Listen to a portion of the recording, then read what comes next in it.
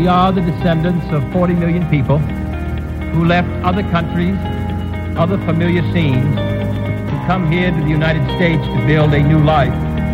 I think it is not a burden, but a privilege.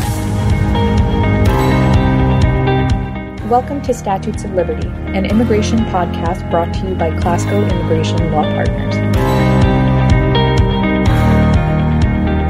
Hello all, welcome to Statutes of Liberty, a podcast by Klasko Immigration Law Partners.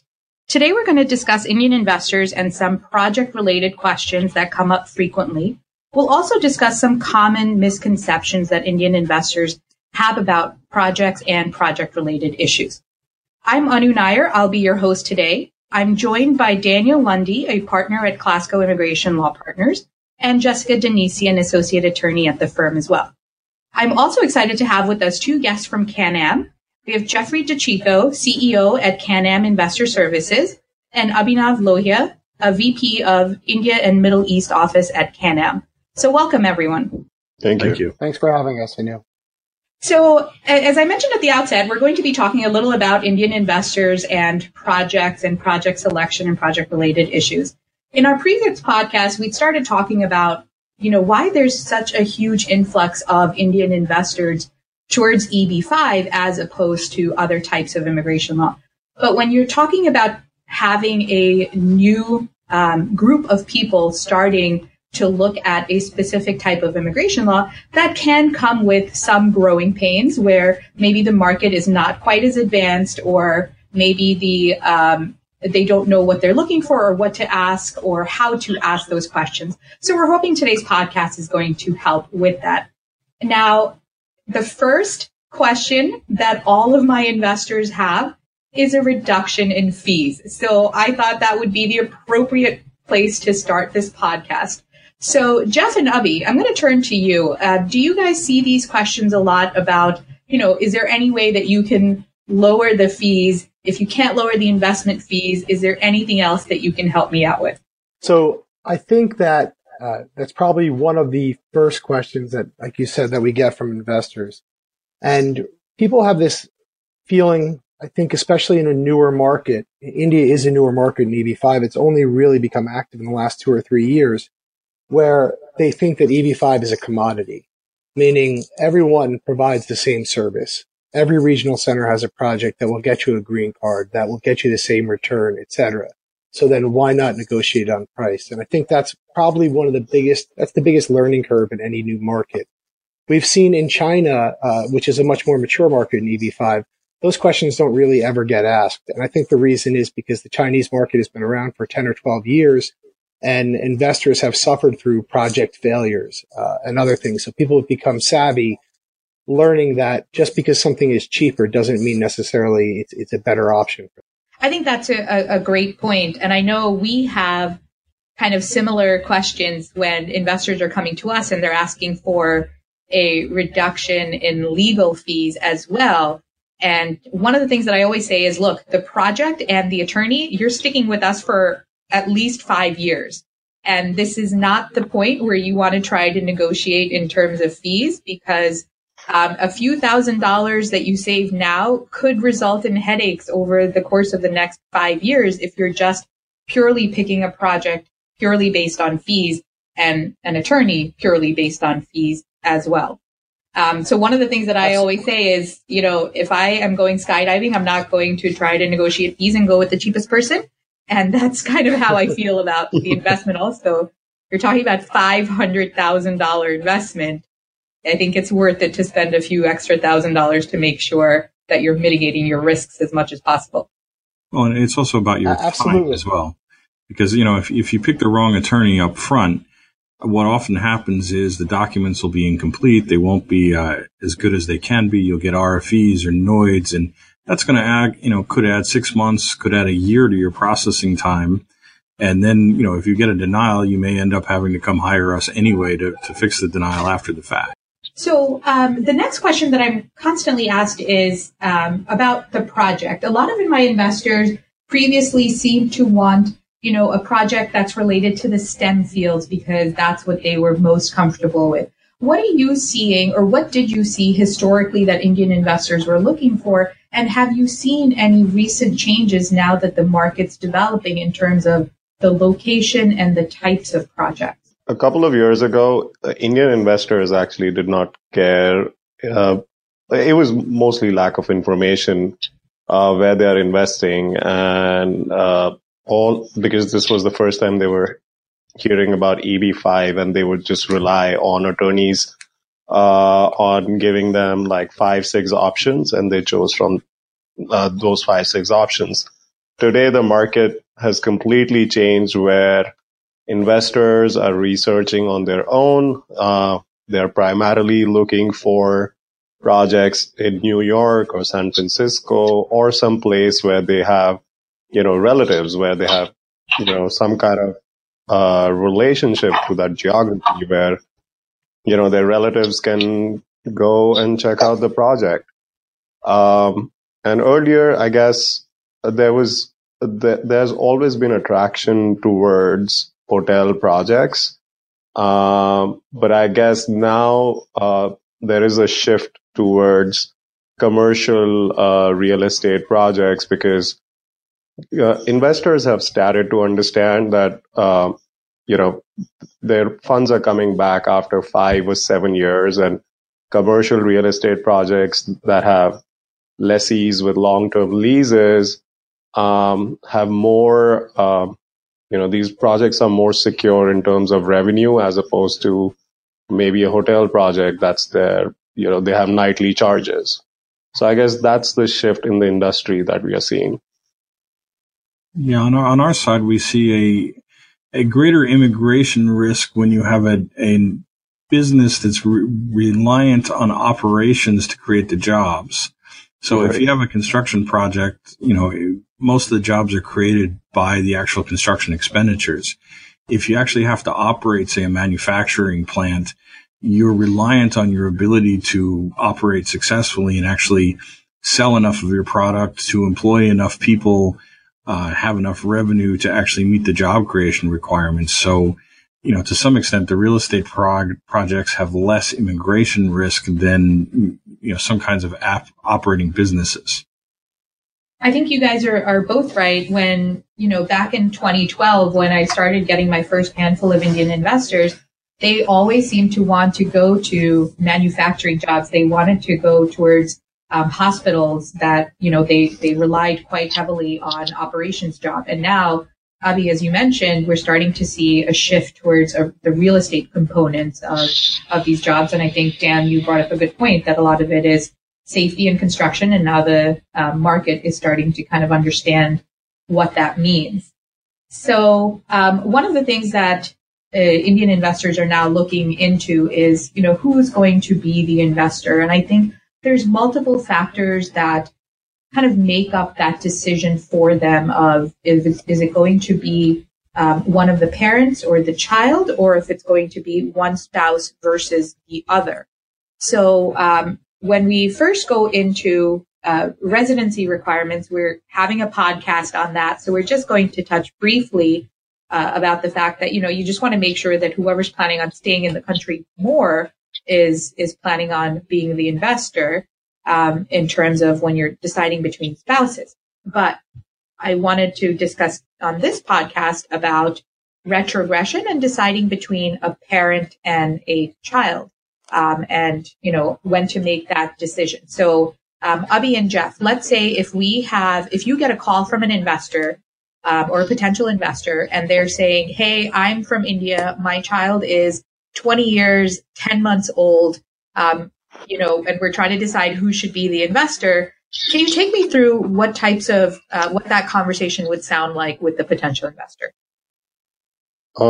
Yeah. So this is a really common question or situation that arises. And almost on every trip to India, I'm asked this question. And my answer is always that if a qualifying dependent is over 20 years, I prefer that an application is filed as that person as the primary investor, because if India hits retrogression in, say, 2019 or 2020, and this person is not the primary investor, and he or she will not get a green card.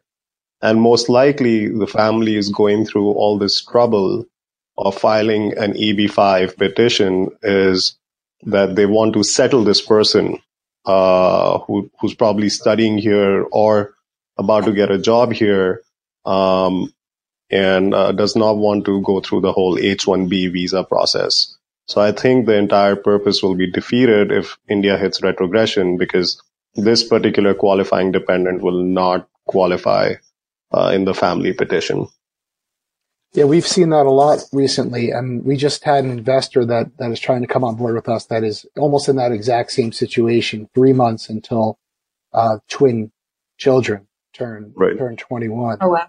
And so, yeah, they're in a particularly bad situation. And so for them, we explained the risks. We went through the whole thing over and over again. And ultimately, the investor decided we're comfortable with that risk. We're going to take a chance with it. We realize realize it's likely there will be retrogression and your children won't qualify. And he said, I understand that, but he wants to take the chance that they'll still qualify, or that perhaps that this is addressed in the next year and a half, or perhaps his petition gets expedited, or not expedited, but gets adjudicated quickly.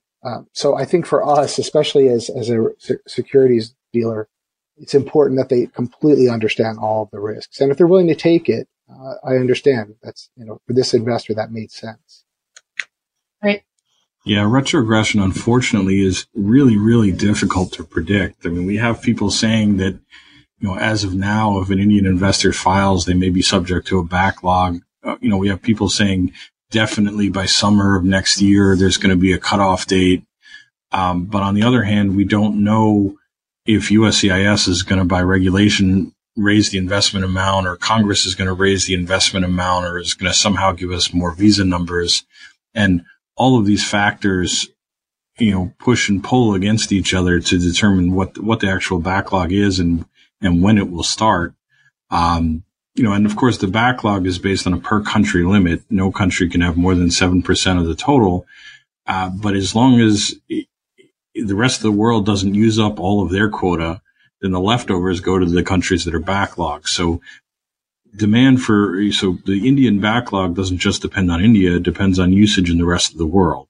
So if, for instance, a bunch of Chinese people who have, very long wait time for visas decide that they're going to give up and back out of the program, that may in fact open up slots, for other people, including Indians. So the backlog is really difficult to predict. But you're right. It definitely is a risk. And I think even if someone were over 18 at this point, we'd say that there's a risk. So, yeah, we're sticking with about the 20 years. And it's always with the caveat of we don't know what it's going to look like. But if your child is 20 years right now, that's when we start having the conversation of, what's the primary purpose, as you mentioned, Abhi and Jeff, about the primary purpose of the EB-5 application.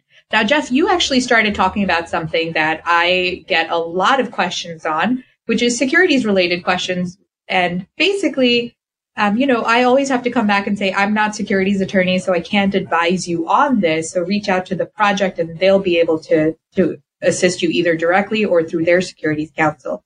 So the question always is, what is an accredited investor and how do I become an accredited investor? Right. We come across this all the time, obviously, as well. And so for us, our offerings at CanAm, that go through CanAm Investor Services, our broker dealer, we only accept accredited investors. What that means is that the investor, the primary applicant, has to have a net worth of $1 million or has to have made $200,000 a year from the prior 2 years and reasonably believe that they're going to make that in the following year, or for a married couple, make $300,000 a year. This obviously presents a pretty difficult situation for students who are in the U.S. So what we see, obviously a student may not be liquid for $1 million. And so what usually our investors do is, rather than just gifting, if they're paying for their child to do EB-5, rather than just gifting the student the $550,000 it takes to do EB-5, they will gift them $1 million. And so at that point, they become an accredited investor. And so when you're talking about, it depends on the regional center. Some regional centers have rules where they'll accept non-accredited investors. Others have rules where they only accept accredited investor. But that should be one of the first things, that any investor should ask in terms of qualification. That's actually a very good point, because what I'm seeing some of the times is that question doesn't kind of come up until near the end when people are filling out questionnaires and getting ready to sign subscription documents. But yeah, it's something we mentioned that at the beginning, just double check with the regional centers, because I think you're right. I think we're starting to see more and more are requiring everyone to be an accredited investor. So it is something that Indian investors should be aware of. And it's not that it can't be met. I've rarely seen circumstances where they haven't been able to prove that they're an accredited investor. It's just a matter of kind of getting that information up front and the investors being knowledgeable about asking for that information up front as well. Exactly right. And in our case, we won't even share offering documents or any significant materials about the project until after they've been accredited. That's great. So this actually leads to my next topic that I wanted to discuss, which are common misconceptions. So as I mentioned at the outset, this is a new market for EB-5, new as in the past year and a half, we started to see a boom in the Indian EB-5 market. But along with that comes just a wide array of misinformation that gets put out into the field. And it almost feels like half of my consultations are correcting misconceptions, and then we actually start giving the correct information. So I wanted to give you both, Jeff and Abhi, and as well as Dan and Jess, to talk about any misconceptions that's out there that you want to kind of clear up and hopefully not be asked those questions. Can I start this one? Oh, sure, Dan, go ahead. So I've been asked probably 5 or 6 times in the last week, do I have to invest all $500,000 at once? So let's answer that right away. Yes. Before you file the 526, we really, you must invest all $500,000. There are, occasional exceptions to this. If somebody has the money in their possession, but they're in the process of transferring, and we can show that they have the money and it's available and they're going to invest it because there's an irrevocable investment document, we really prefer not to. If there's any possibility at all, we want to see $500,000 invested up front before they file the 526, because otherwise they're going to get a guaranteed RFE. And if they can't show that all $500,000 has been invested, they're going to get denied. And the RFE is just going to add 3 to 6 months to your processing time. So, unless we try very hard not to do that. Right. So, obviously there's a lot of misinformation in India. The most common one that I've heard is that all the jobs are created in the project, so there are no immigration risks. I'm not sure if that's a correct statement, because a lot can go wrong even if all the jobs are created.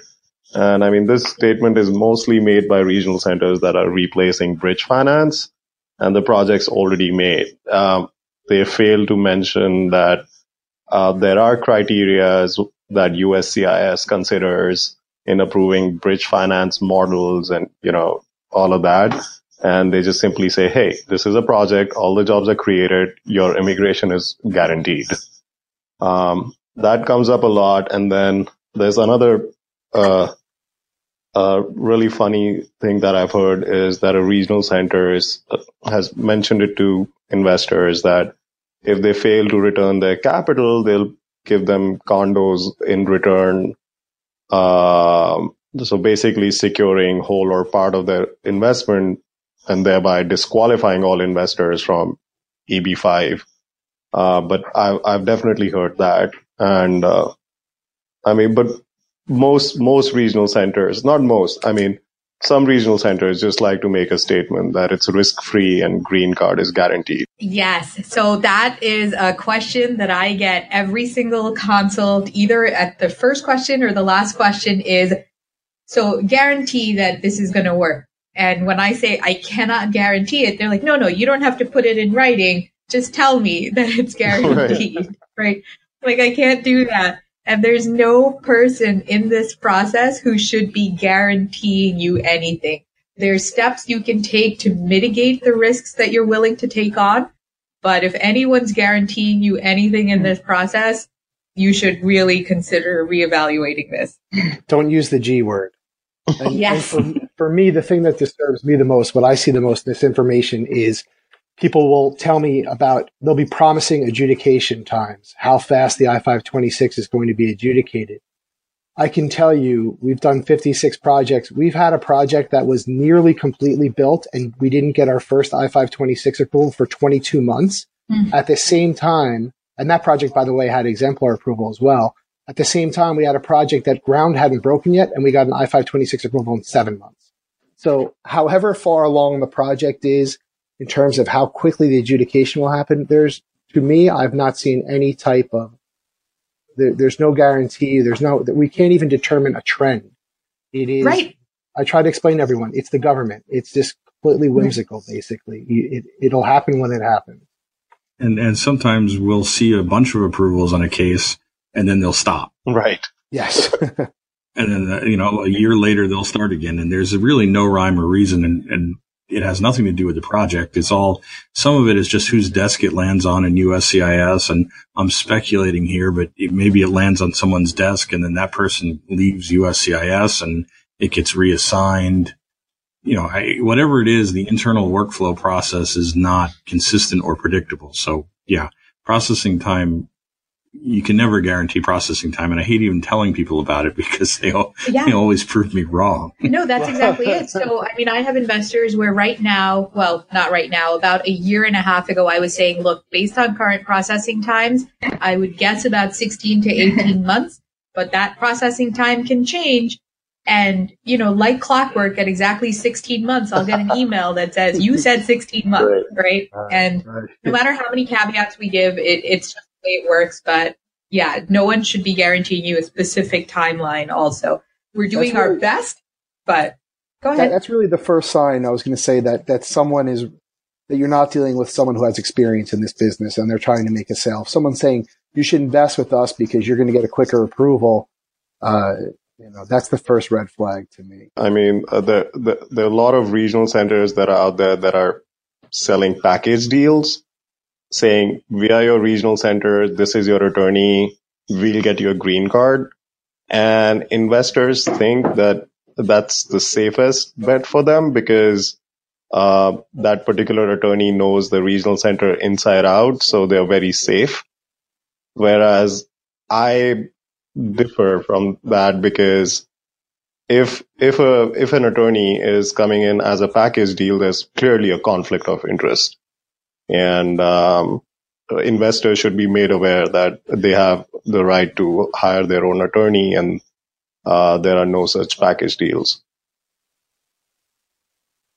Yeah, I agree with you that all investors have the right to choose their own attorney and should do so based on that attorney's experience and level of quality rather than just who somebody suggests. On the other hand, we do have a number of projects and regional centers where we represent the regional center and we represent a number of the investors. And some like it because there's an efficiency gain. We know the project documents inside and out. We have the project documents, although, we can never give them out because you have to accredit them first and we can't be part of the sales. But there certainly is an efficiency to be gained there. And honestly, we have not yet had a conflict, even though we've had some deals that didn't go the way they were supposed to. But because we're immigration attorneys only and everybody wants the investors to get their green card, we have not yet actually had a conflict of interest. Not to say that it would never happen. It's certainly possible. I'm less concerned about that dual representation than I am, as you said, if somebody's selling it as a package, that's concerning. Right.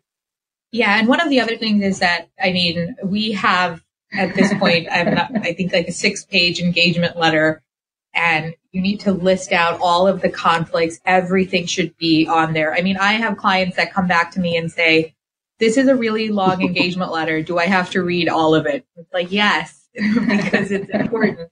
We list out the conflicts or potential for conflicts and, what would happen. But thankfully, as Dan said, even when some of the potential deals have not gone the way people expected, investors and regional centers alike have said, we want you to stay on because everyone wants the green cards there. Yeah, and with Klasko, and more to your point, you guys have been around forever. You've probably done as many or more petitions than anyone else in the history of the program. So you work with dozens and dozens of regional centers. So it's not like you're some small operation that's beholden to one regional center and you're going to push that project. Right. You guys have been around. You've worked with everyone. We're old souls at this. Oh, you are. Yeah. In this game, you're one of the oldest. Right. So, this is actually going to be a question for all four of you.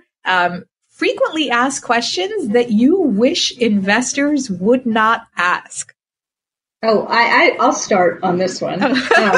Jessica is very excited for this conversation.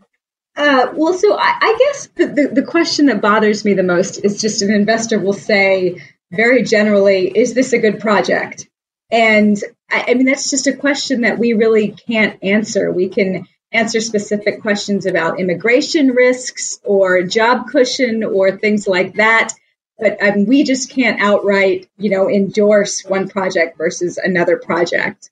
I think investors would be better served if they sort of familiarize themselves with the project itself before looking towards an attorney for advice. For me, I wish our investors stop asking us that, hey, you're making a spread on our investment, but why are you charging us admin fee? And the second one is, can you sign a side letter guaranteeing our funds? Yes. So these are the two questions. It's the G word, as Jeff said. That's what they want. Exactly. Yeah. For me, I wish that they would not ask me questions for answers they can easily find in the documents. Like, how many jobs are going to be created? Well, that's clearly in the package of documents that you have, which you really need to read. Look, I don't mind answering if you have specific questions, but come on, read the documents first. No, and I think one of the things that I do want to point out is that, you're talking about multiple people reviewing the same type of document. So the frustration can be, sometimes it feels like the investors just want us to sit on the phone with them and read the documents along with them. And that's fine if that's what investors are looking for, but they're also looking for discounts and trying to keep us as efficient as possible in terms of not building up the hours for increasing legal fees. So that's what we mean in terms of, something's going to have to give. It's just either if you can do that initial legwork and then ask questions after you've reviewed the documents, that'll help kind of make sure that, the admin fees aren't going to go up, the legal fees aren't going to go up, because if we're spending significantly more time just sitting on the phone with you, reading the documents as you're reading them, that is going to, at some point, I feel like the fees are going to have to be raised. Right. And for me, I guess to mirror a little bit what Abhi said is, I wish the first question wasn't often, what's the rate of return I'm going to get on this project? I say the same thing over and over again. I don't really know of any projects that have successfully returned capital that also gave the investor a significant rate of return. Those two things don't mix. I always say our owner, Tom Rosenfeld, basically says, I'm not smart enough to get you a return and get you a green card. So the focus should always be just on immigration and security of your capital. So that leads very nicely into the last question that I had for the group, which is, what are the questions that you wish that investors would ask instead? Well, for me, that's easy. And I think Jess can probably talk to this too, but we would really love the investors to be asking the project or the regional center, what kind of procedures do they have in place to make sure they're tracking the information and that they're going to need at the 829 stage, job creation. What are they doing to track expenditures and flow of money? What kind of oversight procedures are there to make sure that literally every penny is tracked and that every job is counted? And I think that piggybacking on that, a good question to ask, and the two are definitely related, is, what's the track record of the regional center? Do they have 829 approvals? Same thing for the project. Something that would give more assurance that things are actually going to work out from a green card perspective. When investors ask us what's the rate of return, they should also ask us, why is it so low? And that would make sense, because then they'll understand the capital stack and how secure their funds are. So I think it's not only what is the rate of return, but why will always be a helpful question. Yeah, when investors mention other projects to me, and I really don't like to talk about other projects specifically, I just say to them, if the easiest way to evaluate an EB-5 project is to ask two questions. What rate is the borrower paying? When you find out what rate the borrower is paying, you can figure out the basic risk in the project. And then the other thing is the regional center is, have they ever completed an EB-5 transaction from beginning to end, from I-526 approval to repayment? And so those are two ways you can kind of gauge the risk and the experience of the person involved. Yeah, and to add to that, another important question is whether the fund manager owns the regional center or it's a rent-a-center, because track record can be deceptive. And they also need to ask, is this the developer's track record or is this the EB-5 track record? Because developers have been someone who's a big New York developer may have a portfolio of 86 billion. But that can be represented as doing EB-5 project with a developer with $86 billion portfolio, which to some may appear as this regional center has raised $86 billion in the past. So it's a mix of both. Well, thank you all for joining me. I hope that investors, had some insight into this side of the aisle when you are talking to either a regional center or an attorney about the project. Now, as a reminder, if you have specific questions or specific topics that you want to discuss on the podcast, please email us at podcast@klaskolaw.com. Thank you all for joining. For more information, visit us at klaskolaw.com. Follow us on Facebook, Twitter, and LinkedIn. You can email your immigration questions to podcast@klaskolaw.com. The material contained in this podcast does not constitute direct legal advice and is for informational purposes only. An attorney-client relationship is not presumed or intended by receipt or review of this presentation. The information provided should never replace informed counsel when specific immigration-related guidance is needed. This content is for information purposes only and does not constitute an offer to sell any security and should not be relied upon to make an investment decision. CanAm Investor Services is a registered brokerage firm with FINRA and a member of SIPC.